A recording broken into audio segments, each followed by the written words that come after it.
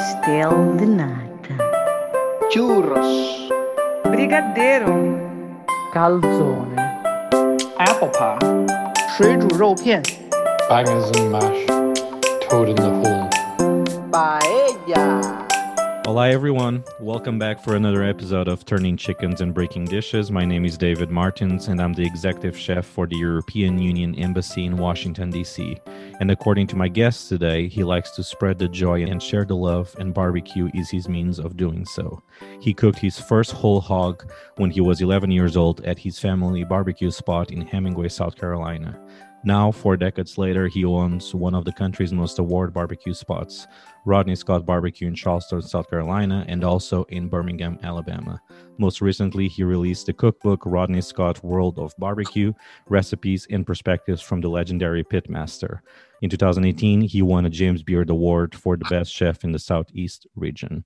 Rodney Scott, welcome to the podcast. Thank you for having me. It's a pleasure to be here. So you say this, and normally you like to say every day is a good day. How's your day going so far? Every day is a good day. My day is going great. I'm alive. 2 important questions. Have you ever been to Portugal? I have never been to Portugal. But you would love to. You got to say that, right? Just say, yeah. I definitely would love to visit Portugal. Do you know any Portuguese words? I don't know any Portuguese words. Do you know how to say barbecue in Portuguese? How do you say barbecue in Portuguese? Barbecue. That's all I got. It's like banana. That's it. Okay. There's no other way to say it. No, there's no other way to say it. What was like for Rodney growing up in a place like Hemingway, South Carolina? What was the highlight of that small town? The highlight of Hemingway, South Carolina is basically sporting events, high school sporting events mostly, baseball on Sundays. That was it. It wasn't a lot to do. And within the area itself, it was a lot of people spending time together. Every now and again, gatherings at different houses. But the biggest highlights would probably be, school events, maybe a night or two out at the little local clubs. That was about it. That was already stretching, right? And that's it. Yeah. Yeah. Do you remember how did it taste, that hog that you cooked when you were 11 years old? Let me tell you, I do not remember that hog when I was 11. I remember when that thing flipped over and I took a look at it and saw that it wasn't burnt. And we checked to see if it was done. And I was so happy that I didn't screw up that hog. Mm-hmm. And then it was time for me to start to go and get ready to go to this basketball game. And I didn't care how that hog tasted after that. I was ready to go. I didn't see the importance of barbecue at the age of 11. I was just wanting to go see this basketball game. Growing up, you started helping on your parents' farm when you were about 6 years old. Sometimes you would wake up at 4 a.m. and sometimes get in bed at 9, 10 p.m. Those hard and long days of work had any influence the way you approach your business or your life philosophy? Yeah. Growing up, waking up 4 a.m. to work just about all day and sometimes into the night. Yeah, definitely, impacted on how I move around today, how I do things today, how I approach things. I learned how to stay up all night cooking hogs, of course. I learned how to be ready for any hard working day mentally by taking things one step at a time. And I still do. For example, if I know I got to do a 12-hour cook, I only go 1 hour at a time. Instead of seeing how far I got to go, I just take it one hour at a time. And it kind of makes it easy. So, growing up, waking up early, you had a long day. You didn't want to wear yourself out too early. So I kind of apply that to what I do now. Everything that I do, even if it's just a road trip from one restaurant to the next, 1 mile at a time. Yeah, when you barbecue a whole hog, it's not exactly a 2-hour process, right? You're not just there grilling some fish and you go back home. Sometimes it was an overnight thing, right? You had to prepare and actually try to be there close what you're doing for about 10 to 12 hours. Yes, correct. When the way that we cook our barbecue, it's a 12-hour process. You got to set aside at least a half a day. We all know that a day is 24 hours. So when you're about to do the whole hog, pit style, the way that we do it, you're looking at least 12 hours of your time going into this cooking process. It's not quick at all. In your book, besides the wonderful recipes that you have, you talk a lot about your childhood, working on your family business, and also the rough relationship that you had with your dad that carries on to this day. Why was that important for you to put it out there?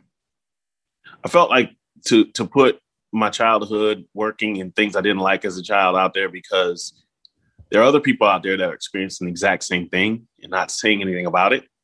And I felt like if I said something about it, I can not only relieve the pressure off of me mentally, but the next person who picks this book up, they can understand and see that, we're so much alike.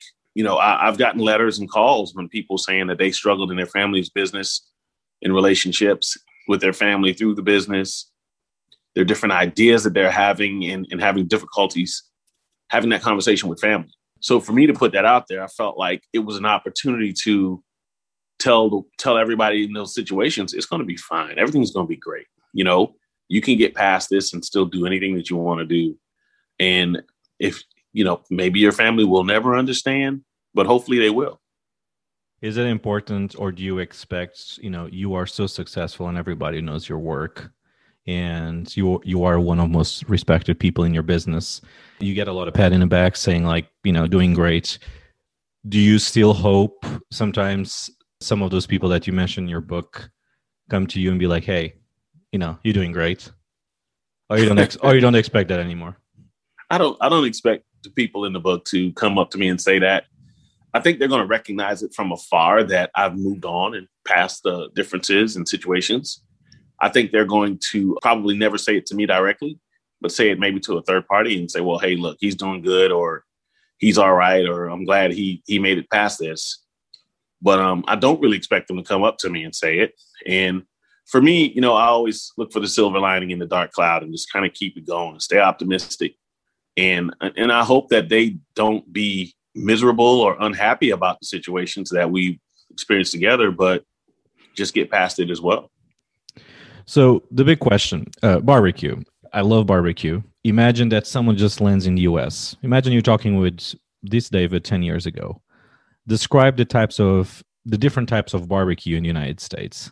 For those who don't know, you can talk a little bit more about your specialty, but just a little overall, because I know there's different people, there's some rivalries here and there. If you can just explain a little bit the barbecue scene in the US. Well, the barbecue scene in the United States is kind of versatile. You have people doing ribs. You have people doing beef. For example, Texas is popular for beef and beef brisket when it comes to Texas barbecue. You head up to the Midwest, you'll notice that there's ribs and beef there. There's also South Carolina, where we have a lot of whole hog going on. And so there's different regions and different cuts that a lot of people use in different parts of the United States. Also different sauces that a lot of pitmasters use. Ours is a vinegar pepper base that we use for our whole hog. And that's our style of sauce here. And you can go to different parts of the United States and find mustard base. You can find tomato base. You can find molasses, all these different sauces that different regions use. So it kind of depends on where you are in the United States on what type of barbecue that you may expect from one part of the country to the next. Do you do any spice rubs on your hog or no? With our whole hog, we put it on fresh, no seasonings, no injections or anything. We start. And once the 12th hour hits, we start to put on our Rodney's hog seasoning. And then we mop it with our Rodney sauce. That's our vinegar and pepper-based sauce. And so all of our seasonings is done in the last hour of our whole hog cooking process. Our other proteins that we use, we put on the Rodney's rib rub first before we cook. But other than that, the whole hog is the only one that goes on fresh without any seasonings or injections. Is there any, just to be, we have to be controversial a little bit, is that any type of barbecue that you're like, or no? Is there any type of barbecue? Well, I don't know, man. I don't know. There might be I like to eat. You like? Oh, I yeah, like me to too. eat. But so you like all of them? I like a lot of barbecue. I'll eat more vinegar-based than I would mustard. I'm more of a vinegar-based person. And out of all the sauces that I've tasted, I would say that I would lean more towards the vinegar and pepper. But there's a lot of great barbecue guys out there and girls. Don't get me wrong. There are a lot of women cooking as well. And there's a lot of great food, period. Very talented people out there cooking barbecue. I talk a lot here on the podcast, because I like to make the comparison with Portugal and the United States. You guys have the whole, let's grill something, let's have some friends coming over. The Portugal does that a lot. We grill a lot of fish since it's a coastal country. Not a whole lot. You just grill the fish, super fresh, and that's it. We do some meats, but everything's very straightforward. There's no rubs. There's no special sauces. There's nothing. One of our specialities, and some people might feel not offended by, but they feel a little bad, actually. There's a specific region in Portugal. They only do suckling pig. So they do on these, these pit roasts, basically, and it just spins and stays there for a few hours. And it's super tender, but that's all they do. But they only serve that with like fries, salads, which is a very simple, lettuce and tomato.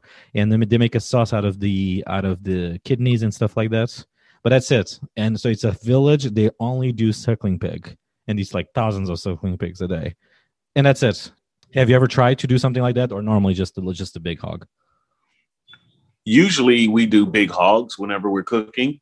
I have visited other areas. I was in Uruguay, South America once, and I did suckling pigs. And there have been a couple of times that I cooked some smaller suckling pigs here in the United States for different events. But I have done suckling pigs. It's a little different cook than it would be a whole hog, because, you have to be a little bit more careful. You just can't carry the same routine into the smaller pig than you would a large hog. So I have done it. What is like a size of a hog normally when you do it? What's normally the average of a size when you do a whole hog? The smallest hog average that we would cook is around 150 to 160 pounds. And as large, I like to keep it not too much in the 200-pound range because of our style of cooking over an open pit. But I like to keep them in the 150 to the 180 range. Nothing too big. I'm glad you mentioned South America, because in the recent years, you've been travel and cook in places like South America, Europe, even Australia. Which techniques you believe Americans are doing that Europe doesn't have, or these countries don't have, in the reverse as well? Have you been to these places and come back like, oh, that was a good idea? Well, one of the things I noticed that when we went to these other countries to cook, like France and in Australia, was the fact that low and slow was kind of a different style of cooking for that area. I can't say that a lot of people don't do it, because I've also found a lot of people in these areas that say that they have done low and slow and they enjoy it. And some people still do it on a regular. But majority of the countries I visited, it's been more of a quick, fast cook, like a grilling technique. And that's like Australia, they were saying that it was like, what do they call it? It was a term that they use that was pretty much like grilling. It's real quick. And when they heard low and slow, the next conversation was, well, I heard so-and-so does that in this part of the country, or such and such is trying to do that, but not a lot of low and slow. And that would be the difference going into another country. As far as seeing them do something different than what we do here, it was pretty much all in the same realm of cooking barbecue, maybe just a little different technique. Like one guy cooked his hog with the skin side down the entire time. So it's like, all depends on where you go. Plus all these young and upcoming pitmasters and chefs, they're doing great things and experimenting with different ideas. So I can't say that it's different, but everything is still in the same realm of what we see here in the United States. So I have one question for you. There's two people that asked some questions for today. I believe you know both, at least you know one very well. The first question is from Adrian Miller, the author. And he actually just wrote a book now about barbecue. Just came out. He actually left the question for you, is that who do you see as a rising star in the barbecue world? Who do I see as a rising star in the barbecue world? I see... Besides you, of course, Rodney. We don't have to. Matt Horn Barbecue out in California.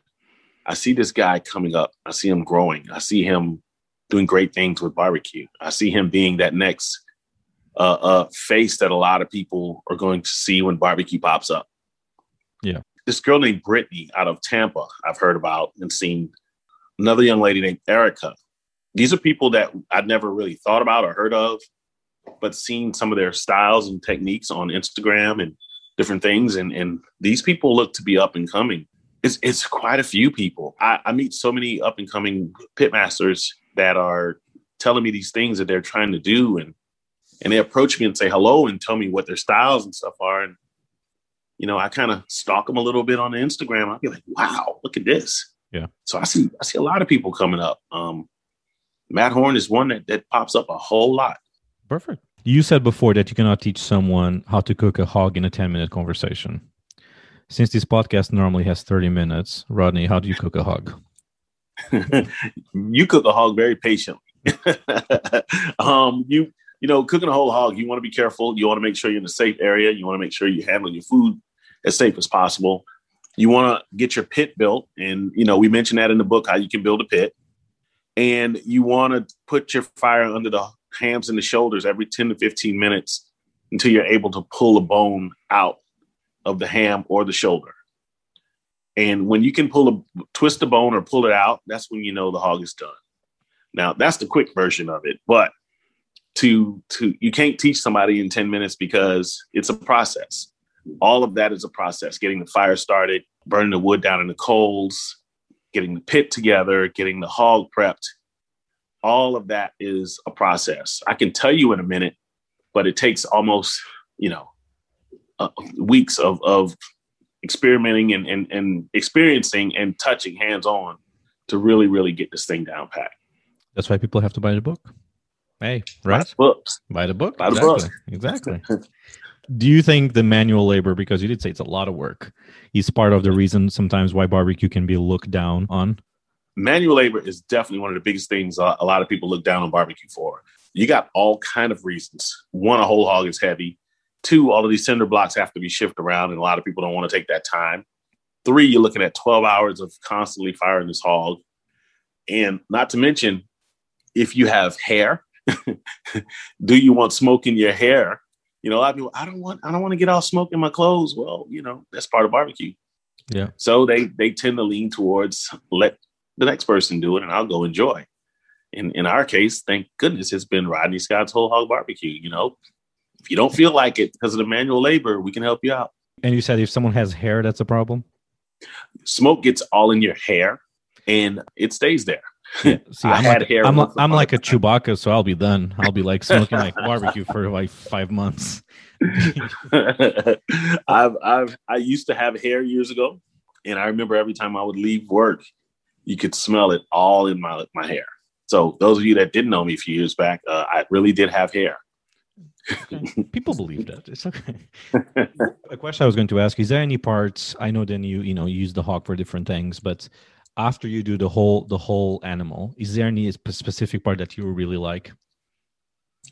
After we cook the whole animal and it's still sitting on that pit, I tend to go under the shoulder and right in the rib and belly area and grab little pinches and cuts out of that area to nibble on for myself.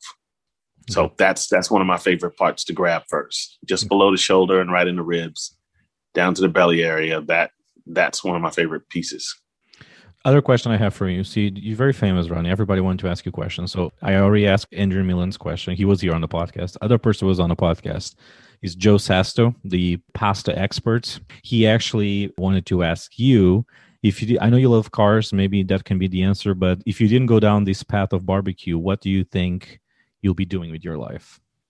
If I didn't go down this path of barbecue, I would probably be somewhere trying to build custom cars and trucks, trying to create unique vehicles that have the client's twist on it. I'm a lover of things with wheels. I remember as a kid always wanting a Hot Wheel toy, always wanting to play with cars, and even pretending to drive them when they're sitting there in the yard. You get there and pretend you're driving.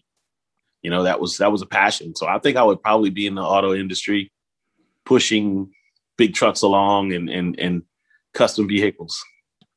Now, shifting our conversation a little bit, Rodney, I want you to imagine an island. Is there an island that you really like? Man, I have yet to visit an island I didn't like. Just one island. You don't have to say it. Just imagine that island. Okay, I'm on this island. Okay. All right. The island is just for you and your loved ones. Okay. You go to that island, and to that island, you can take with you one protein, which I'm pretty sure which one you're taking, one veggie, one fruit, and one dessert. What do you take? My protein would definitely be pork. Didn't expect that. Yes. Well, how about your veggie? Surprise. My veggie would probably be asparagus. I tend to do a lot of asparagus and Brussels sprouts on the grill. What was the next one? Fruit. The fruit would probably be pineapple. I'm a lover of pineapples. The dessert, oh my goodness, man. Are you taking the famous banana pudding or no? I would probably, I'd probably take the banana pudding and try to find some ice cream somewhere. I know I'm on an island and all, but the logistics of that, then you figure out. You text me when you're Yeah. there. Hey, Davis, couldn't find anything. And the banana pudding, for those, it's one of the trademarks. You can also find it on the book. yeah, the banana pudding is definitely in the book. Yeah. What was your first memory of taste? One of the first thoughts I think about with memory of taste was when my mom, I must have been about 6, either 5 or 6 years old, and my mom pinched off a piece of the barbecue and gave it to me. And I remember standing on her left side and she passed it to me and she said, wait a minute. She picked out the belly area that didn't have a lot of spice. And she gave it to me. And it was a little spicy for me. And it was good. But then I wanted another piece. So that's when I knew, I remember that one of those first tastes being this spicy cayenne piece of belly meat that I wanted more of. One of the other first tastes, it must have been grandma's house when it was bacon, and at breakfast one morning, it was bacon and grits and some eggs. And one of my younger memories was fried chicken one afternoon after school at grandma's house. So those are the first few that I remember tasting as a kid. The most underrated ingredient for you? One of the most underrated ingredients is cayenne, I think. A lot of people look at cayenne as just a coloring or whatever. I love cayenne. In my opinion, I think cayenne is underrated, and a lot of people should consider a little bit more of it because for me, it's great. I love it. Overrated ingredients? Overrated ingredient. You want to shock the world and say hogs? Be like, what? No, don't do that. Don't do that. I don't know, man. There's so many ingredients out there, Mm-hmm. Some I have yet to put my hands on and experiment with. But I don't know. It's a lot of them out there. I've visited other countries and found some great ingredients that I wish we had here. Is there any overrated ingredient or protein or something that you like? It's too much. Be honest, Rodney. It's okay. I like to eat. I hear a lot of people talk about the difference in salts, the iodized versus the kosher. Man, that's all I got for it. I can't say. Everybody has an opinion, so I have yet to see an ingredient as overrated. Okay, that's fine. The best breakfast you can have. The best breakfast you can have, in my opinion, is thick cut bacon, scrambled eggs, and some grits. Cheesy grits or no? Not cheesy, just regular grits. Okay, I'm just asking a question, Rodney. It's okay. Yeah, Okay. stone ground grits. I'm Southern. The strangest combination food-wise when you see people putting 2 or 3 ingredients together that you just cannot accept. Those are the questions. Man, those are some strange ingredients. Strange ingredients that go together. They don't have to be strange. People like milkshake with French fries. I don't know. Some people do some things that I'm like, for me at least. I've heard people saying popcorn in tomato soup. So there's just a lot. Wow. Yeah. See? Wow. So I've heard of hot sauce and popcorn, but yeah. Is there anything that sometimes people do that you just like to yourself, you say, don't do this? I can't think of any, but there's been a few. Peanut butter and bananas, I still question. I never could find that combination, but I've seen a lot of strange things, man. Okay. And wow, you floored me with that question. It's okay. The name of the podcast is Turning Chickens and Breaking Dishes. Those are actually 2 Portuguese phrases. Turning chickens means someone that has a lot of experience, and breaking dishes means someone that has exceeded all expectations. Do you think you've been turning more chickens or breaking more dishes? Both, coach. That's a good answer. And then at the end of the podcast, I always tell my guests to sell their fish. So in Portugal, if someone tells you to sell your fish, that means to talk about yourself. We can adjust the version here to sell your hog, where people can find you. A lot of people know you, but where people can find you, where people can find your restaurant, where people can find your book. Just sell your fish, Rodney. Oh man, I'm Rodney Scott, co-founder and pitmaster at Rodney Scott's Whole Hog Barbecue in Charleston, South Carolina, Birmingham, Alabama, soon to be Atlanta, Georgia, You can find our book, Rodney Scott's World of Barbecue, Every Day's a Good Day, at some of your local bookstores, as well as your Barnes and Nobles, Amazon. If you care to visit us, we're in Charleston at 1011 King Street. We're in Birmingham at 3719 3rd Avenue South. And for our Atlanta folks, we're coming to 668 Metropolitan Parkway. That's where we are now. Come see me. We do whole hog. Pit cook whole hog. It's a difference you can taste. Come check us out. See what you think. We also have a menu of catfish, wings, turkey, beans, slaw, collard greens, cornbread. We got you covered. We even have salad. We even have salad, yes. Yes. Rodney, this was a pleasure. Pleasure's all mine. I've been to your restaurant in Charleston, and it's really delicious. I love barbecue. I have a soft spot for barbecue, so it's delicious. The book is really good. Thank you so much. I do appreciate for coming on the podcast. And next time I'll go to Charleston, since we kind of know each other now. Then I'll let you know. But thank you very much. This was a pleasure. Please do. Thank you for having me. Pleasure's all mine. Bye. Did you like the interview? Huh? Me too. Thank you very much, Rodney, for coming on the podcast. Folks, don't forget, if you want to support this podcast, you can go to buymeacoffee.com/dmartins. So we can help improve these podcasts, which is already great, but just saying. You also can follow the Instagram page at Turning Chickens Breaking Dishes. You can follow the Facebook page, Turning Chickens and Breaking Dishes. If you want to send me a question, if you have a suggestion for a guest or anything you would like to say, you can send me an email to info@turningchickensandbreakingdishes.com. I hope you miss me. I'll be back next week. Stay safe. Be happy. Adeus.